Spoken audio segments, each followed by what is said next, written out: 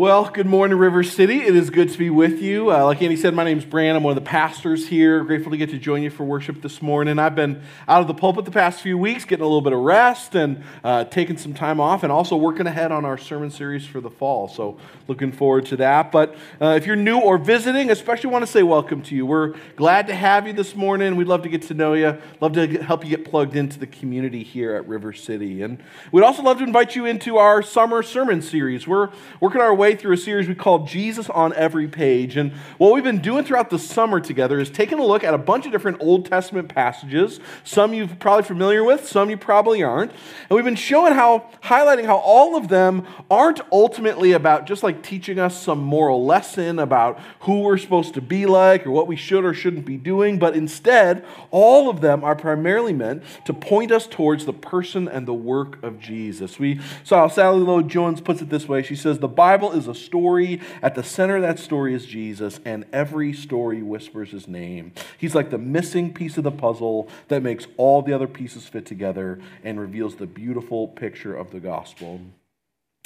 We've seen how, as well, during our time together this summer, how the idea that the whole Bible, including the Old Testament, is all about God and the gospel. We've seen how that's not my idea. That's not something some brilliant pastor or theologian came up with, but rather it's what Jesus himself taught in places like John chapter 5 and in Luke 24, where he teaches both the religious leaders and the disciples alike that all the scriptures find their fulfillment, they point to, they're about ultimately him.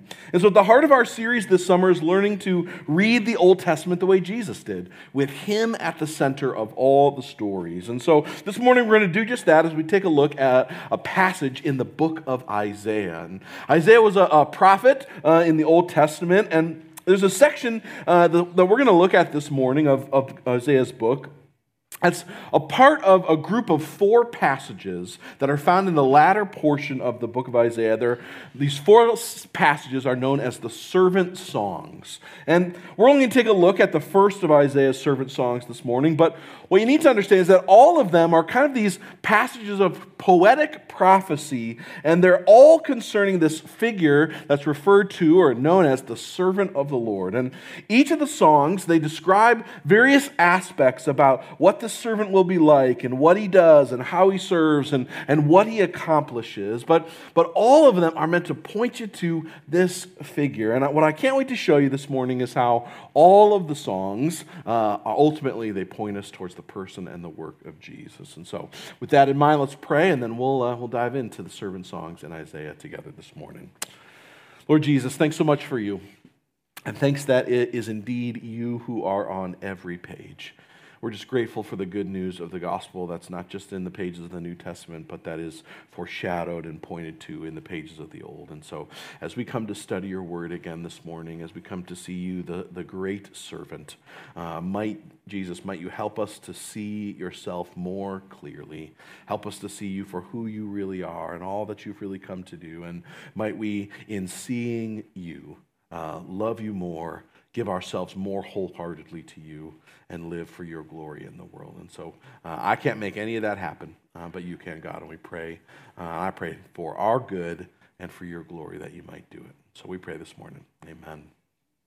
Well, like I said, this morning we're going to be in Isaiah chapter 42, verses 1 through 9. The song goes this way.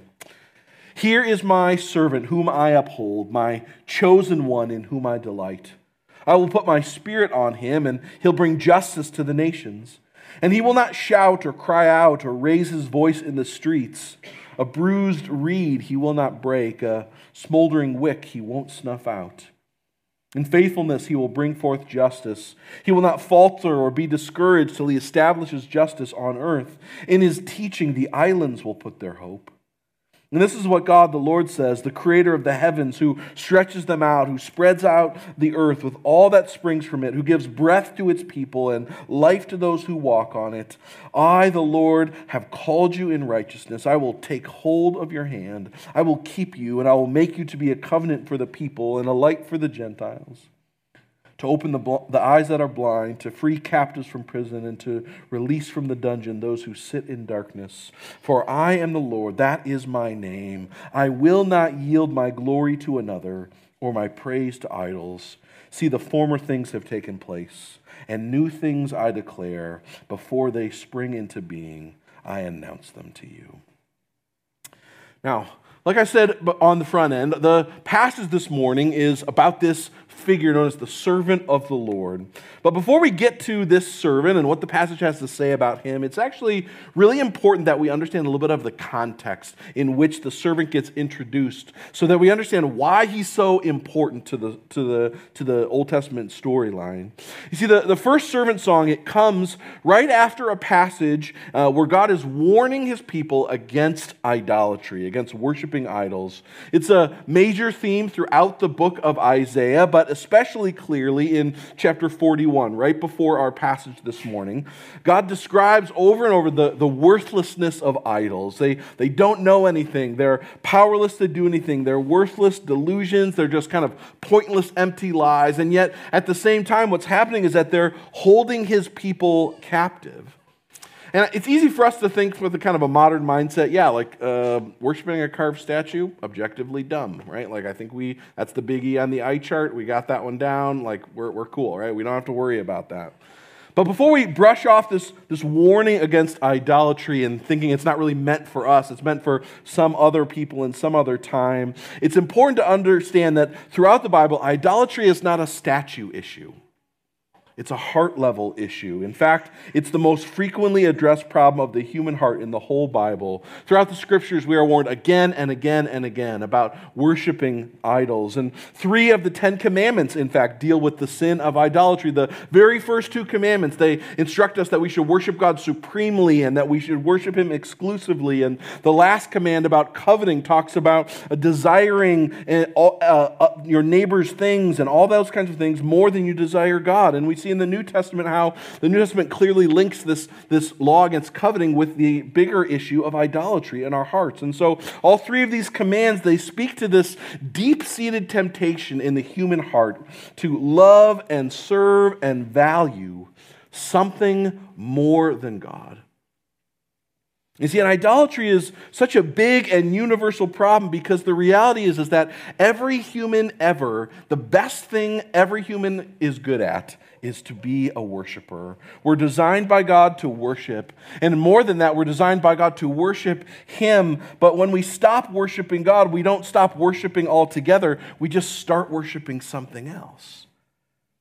We're prone to love and adore and depend on everything but God. Bad things, good things, even gifts from God. And on the surface, that can look like letting a person or a thing or careers or money or family or all kinds of things rule and define our lives and our identity. But underneath all of that stuff, the much deeper, kind of more insidious longings that we have for power and comfort and control and approval are these desires that drive our lives. There are substitute gods. We don't have time to do the deep dive this morning on source idols, but suffice it to say, those longings that we all have in some way, shape, or form for power and comfort and control and approval, all of us are tempted in some way to worship those, to let them be the controlling, overriding influence in our lives. And the problem of idolatry is something that God wants his people to see clearly, which is why in chapter 41 of Isaiah, every time God refers to the idols that the people are worshiping, he tells them to look, to see, to behold. That word behold, it means to both observe something and to consider it, to pay attention to it and to evaluate it. You see, God's telling them in chapter 41, he's telling his people in 41 to consider the idols, to take a long, hard look at the idols that they are worshiping. They can't satisfy, they cannot help, they don't know the future, they can't guide you, they cannot save you. And then chapter 42 begins. And throughout chapter 41, God has said, look at the idols you're worshiping. And chapter 42 begins and he says, now look at my servant. In the ESV, it translates it, behold my servant. See, in the contrast that God's painting between the idols that his people are tempted to worship and the servant who is worthy of worship could not be more stark.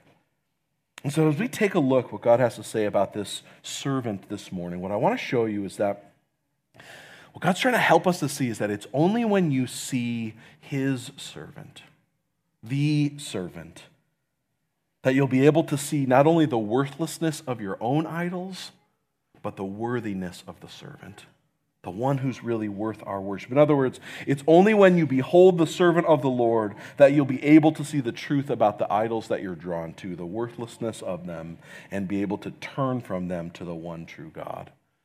And so throughout the passage, what God is trying to do is he's trying to help us see this servant clearly so that we might see him and see in contrast the idols that we're tempted to worship. And God highlights 4 things we need to behold about this servant. I gave them all A names. Hopefully that'll help you, right? We're going to see the anointing of the servant, the assignment of the servant, the approach of the servant, and lastly, the accomplishments of the servant. So let's start it this way, the anointing of the servant. The passage opens by describing the anointing of this servant of the Lord. He's upheld by God, the passage says in verse 1, meaning that God's the one who supports and who sustains his work. He's not only chosen by God, the passage goes on in verse 2 to say he's delighted in, right? You can pick somebody for a job and still not like them, right? That's not what's going on here. See, the servant of the Lord is loved and cherished, delighted in by God. More than that, he has the blessing of the Lord's Spirit. In the Old Testament, having the Spirit of the Lord on you meant that you had the Lord's personal power and presence with you. And so what's clear here is that there's something very special about this servant. In fact, the fact that his title is my servant instead of attached to some name, it tells us to read it more like the Lord is saying, here is my preeminent servant. Here is the one who embodies true servanthood. In other words, he's not just any servant. This servant of the Lord that the Lord is talking about here, he's not just any servant, he is the servant. And he's been anointed by God for a very important assignment and purpose. We see in the passage that his assignment is to bring justice to the nations. See, when you and I think about justice, we tend to think about what's called rectifying justice, right? That's punishing evil, setting things right, kind of making amends. But the word that the Bible uses here for justice is a word that has a much broader meaning. It's more than just punishing evil and setting things right. It's about this. It contains this idea of bringing about absolute rightness. A synonym for this word would be the word shalom. It's this kind of perfect, all-encompassing peace. And so the servant of the Lord isn't just righting wrongs. He is restoring all things back to their perfect beginning. He's bringing a return to the garden, a return to before sin entered the world and destroyed everything, a return to Genesis 1 where God's created the world and says of it, this is good. One commentator sums it up this way. He says, in short, this servant will undo all of the horrendous and degrading effects of sin. The servant will undo all of the horrendous and degrading effects of sin.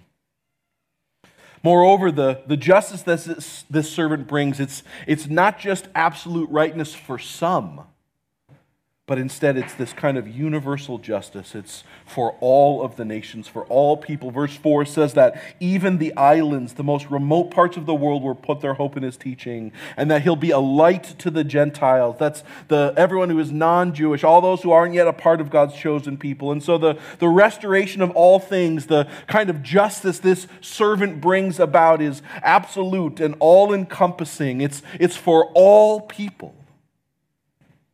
But what comes next is even more surprising because the passage goes on to describe the way this servant brings about that kind of justice. And it's not with power or force or might, but instead it's with humility and sacrifice. That brings us to the third thing we need to behold about the servant. It's the approach of the servant. See, he gets the results of a king, but he doesn't use the methods of any other king. Other kings use power. They conquer and overtake. They dominate with the use of force, whether that's military or political or ideological. But this servant of the Lord is altogether different. Verse 2 says it this way, he will not shout or cry out or raise his voice in the streets. In other words, his ministry is not going to be characterized by domineering force or threats of punishment. Verse 3, a bruised reed he will not break. A smoldering wick he won't snuff out. His ministry won't be characterized by overrunning and trampling the weak. His kingly rule and reign will not be characterized by taking advantage of those who are broken and hurting, those who are running out of strength and discarding them. That language about a bruised reed, it has this picture. It reminds me about these flowers around the edge of my house. Every summer, I don't know what they're called, maybe irises, don't quote me on that. I don't really know about plants, right? They're tall and they look good, right? So that's why they stayed. And they keep coming back and I don't do anything about it, right? But what happens oftentimes in the summer is that when it rains, these flowers, they've gotten tall, but they'll like bend over under the weight of the flower that's on the end, and the stem will kind of kink. And the flower still looks beautiful. It still has all of its color, but you know that it's only a matter of time, because it's not just that there's this little minor problem, it's that there's this deep inner contusion. The flower's dying unless something is done about it.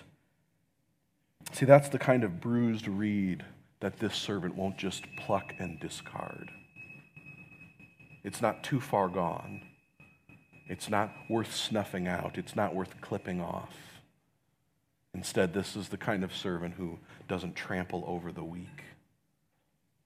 Instead, verse 3, in faithfulness, he'll bring forth justice. Verse 4, he won't falter. He won't be discouraged. He'll establish justice on the earth. And there's something really amazing here that I want to show you in the words of this kind of poetic song that normally you just can't really see unless you have a good commentary. Now, vast majority of the time, you don't need a commentary to understand what's going on in the Bible. But when you're reading Hebrew poetry, sometimes it's helpful, right? Sometimes it is. And one of the things that was really helpful when I was studying this week is it highlighted how the Hebrew words that are used to describe the smoldering wick and the dying candle, they have the same root that's used to describe how the servant won't falter. It's the same root word. Likewise, the Hebrew word that's used for the bruised reed, it has the same root that's used to describe how a servant won't be discouraged. And so in the Hebrew, they look very similar and they sound very similar, these words. And the point, again, of the poetry of the language that's being used here is trying to communicate something important with those ideas. And what the passage is getting at is that in order to bring about this kind of absolute justice, this kind of restorative restoration, that the servant will experience the same things that the people he's serving experience. One commentator sums it up this way. He says, the servant finds himself subject to the same pressures which have made others smolder and burn low. But he does not smolder or burn low and falter. Likewise, he is bruised as they are bruised, and yet he is not defeated or discouraged. See, the passage is getting at this idea that the servant of the Lord will feel the weight and the burdens that cause other people's faith to burn low, but he will not burn out, and he won't falter, and in so doing, he'll be able to humbly serve those who are burdened and brokenhearted. And the servant is bruised and wounded by the blows of the enemy, but he is not defeated, and he won't be discouraged, and in so doing, he'll be able to gently care for those who are broken. See, the servant brings about this restorative justice, and he does it like no one else. His approach is through humility and gentleness, not power and force. And in the end, what we see is that the servant accomplishes something no one else could. In verses 6 and 7, he becomes a covenant for the people and a light to the Gentiles, to open the eyes that are blind, to free the captives from prison, and to release from the dungeon those who sit in darkness. And he becomes the means by which people come back into a right relationship with God. And it becomes a light, a shining light that opens blinded eyes and that sets prisoners free. And he does it by revealing the truth about God, the God who in verse 5 created the heavens and the earth and who gives everyone and everything its life. The God who in verse 9 not only knows but determines the future. The one and true living God who won't allow his glory to be given or shared with anyone or anything. See, the servant is the light that reveals the truth about God, and in so doing, this servant also reveals the truth about the idols that are not God. See, it's only when you behold this servant of the Lord that you can see the truth about God and also about all the things we worship that are not God. And so the question that you're invited to ask throughout the servant songs in Isaiah, right, the obvious question, who is the servant? Who is this great servant who will bring about this kind of justice, who will do it in this unexpected way? Who is this great servant? The people who heard Isaiah's prophecy, they longed for the coming of this great servant. In Acts chapter 8, the Ethiopian eunuch that God sends Philip to on his path, he is asking the very same question, who is this servant? Who is the one who can bring about this kind of justice, who can do it like this? Who is this servant? And like Philip did, I want to begin with this passage and tell you the good news about Jesus. Because he is indeed the anointed servant of verse 1. He's the one we must behold. In Matthew chapter 3, Jesus has just been baptized and the heavens open and the voice of God rings out and he says, "This is my beloved Son, in whom I am well pleased." And in saying that, God's quoting these two Old Testament passages about the messianic servant who will come and will bring about this kind of justice and rightness. And what he's doing is he's linking these two ideas together from Psalm 2 and Isaiah 42, that this great messianic king will also be a humble servant, a king who brings about justice and who is delighted and loved by the Father. You see, the great messianic king and the humble servant of Isaiah 42 are the same person, and his name is Jesus. He is the anointed king who comes to bring about God's justice, and he is the servant king in whom the Lord delights. And when you are found in him, when his kingly rule and reign is brought into your life through faith, what happens is we are made right with God. And it's only when we are found in him that God says of us, as he says of his Son, "You are my child in whom I delight." See, and that's the very thing all of us need to hear the most. In Genesis 1, God finished creation and he says, "This is very good. I am well pleased with you." And in the gospel, that's what God says again to us. That he delights in us as if we had done everything his servant had done. We've been made right. We have been restored. And that's the very assignment the servant came to accomplish. See, Jesus not only is the chosen, anointed servant of verse 1, he's completed the assignment of the servant, and it's through him that all things are restored. See, Jesus was the remedy for sin that God promised was coming in Genesis chapter 3, and all that sin destroyed, Jesus restores. Where sin brings chaos and destruction, Jesus brings justice and restoration. He brings about absolute rightness and complete restoration. He renews all things and restores all things as only he can. And he does it with the approach of the servant. See, Jesus is the humble, gentle, sacrificial servant Isaiah said would come. And he brings about God's justice not with power and might, not by crushing all those who would oppose him, but by being crushed and by suffering in their place for them. Isaiah 53, the last of the servant songs, tells us that this great servant of the Lord would be oppressed and afflicted, and yet would not open his mouth. Just as Isaiah 42 said, he wouldn't cry out in the streets and he wouldn't draw attention to himself, that he would, as Isaiah 53 writes, take up our pain and bear our suffering. Goes on to say where all this would lead, that this great servant would be pierced for our transgressions, that he would be bruised and crushed for our iniquities, that the punishment that brings us peace was on him, and that it's by his bruises that we have been healed. You see, Jesus was bruised and he was wounded and he was crushed so that you and I might go free. Tim Keller says it this way, that Jesus received the rectifying justice our sin and rebellion deserved, so that one day God could bring about absolute restorative justice and remove all evil without crushing and removing us. Do you see the compassion of this great servant? See, you and I, we're the dying, bruised reeds that Jesus alone has the power to heal. And just like those bruised reeds at the outside of my house, right, on the outside they might look fine, but on the inside they are dying. Maybe you feel that this morning. Maybe you're here and you feel like you're just trying your best, you're doing your best to hold it together on the outside, and yet on the inside you know something is deeply wrong. And maybe you're overwhelmed by guilt from sin, or you feel like you cannot be forgiven, or maybe you're just filled with doubt about whether or not you can really trust God, or whether or not it's safe to surrender to Him.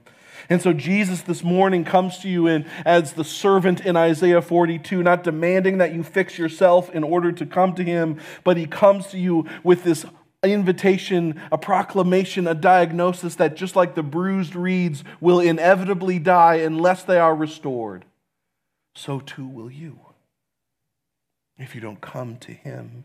See, He is the great physician who was bruised and crushed so that He might heal our bruises. And the invitation is that you might put yourself under His servant care.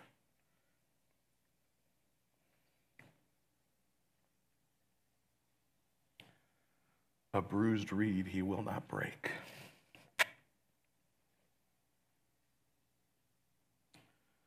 A dying candle He won't snuff out.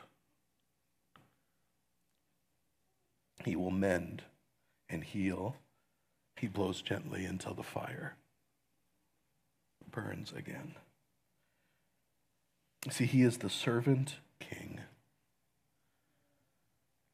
And He comes to rescue us, not just from our brokenness, but from our own sin and our own rebellion.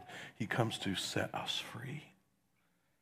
See, Jesus accomplished everything that God promised this servant would accomplish. He is our covenant, the means by which we're made right with God. He is our light that shines brightly, revealing the truth about God and the truth about the worthlessness of everything else we worship. And it's only when we see Him, the servant of the Lord, God Himself, that we'll be able to distinguish what is real and worthy of worship from the lies. One commentator puts it this way. He says, the nature of idolatry is that we worship and serve that which does not deserve it.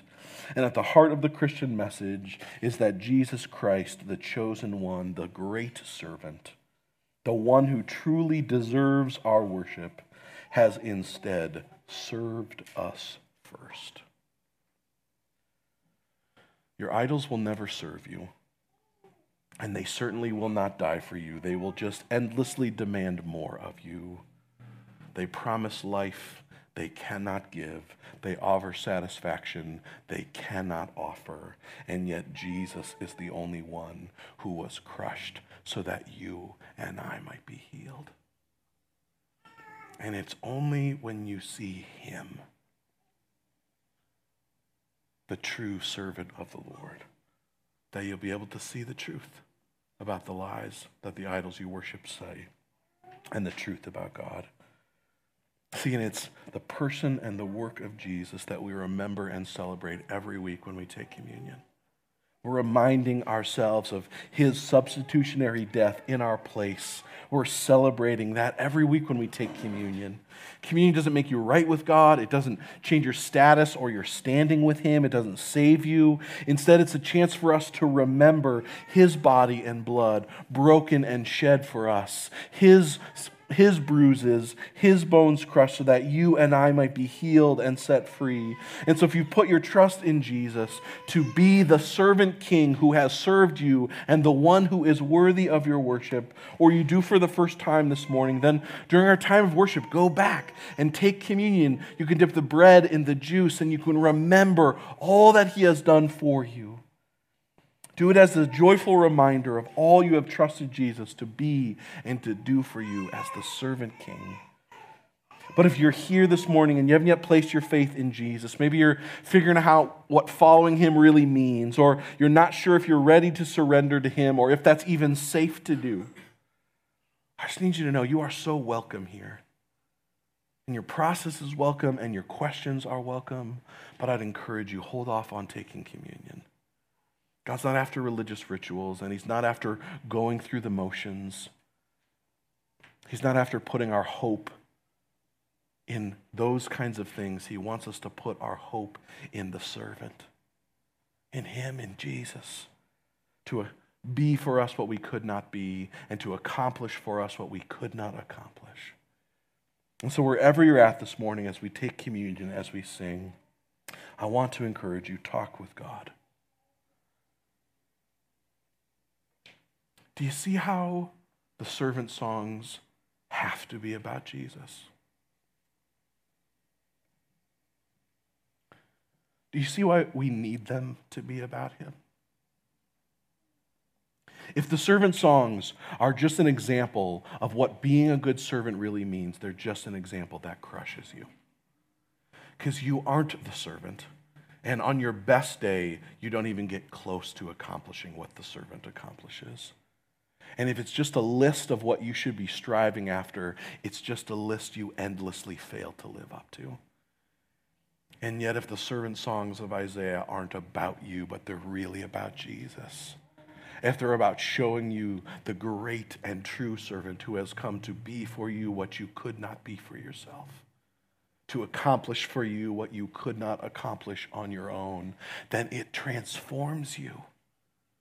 And as you see him, as you see the truth about God that he reveals to you, it shines the light about the truth of God, and it also shines the light into the darkness of our sin. It shows us all the idols and the worthlessness that they have when you compare them to the light of the servant.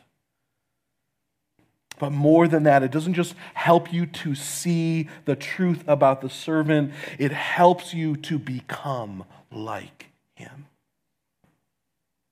When you see that the true servant king has, instead of demanding your service, instead served you first, it melts your heart.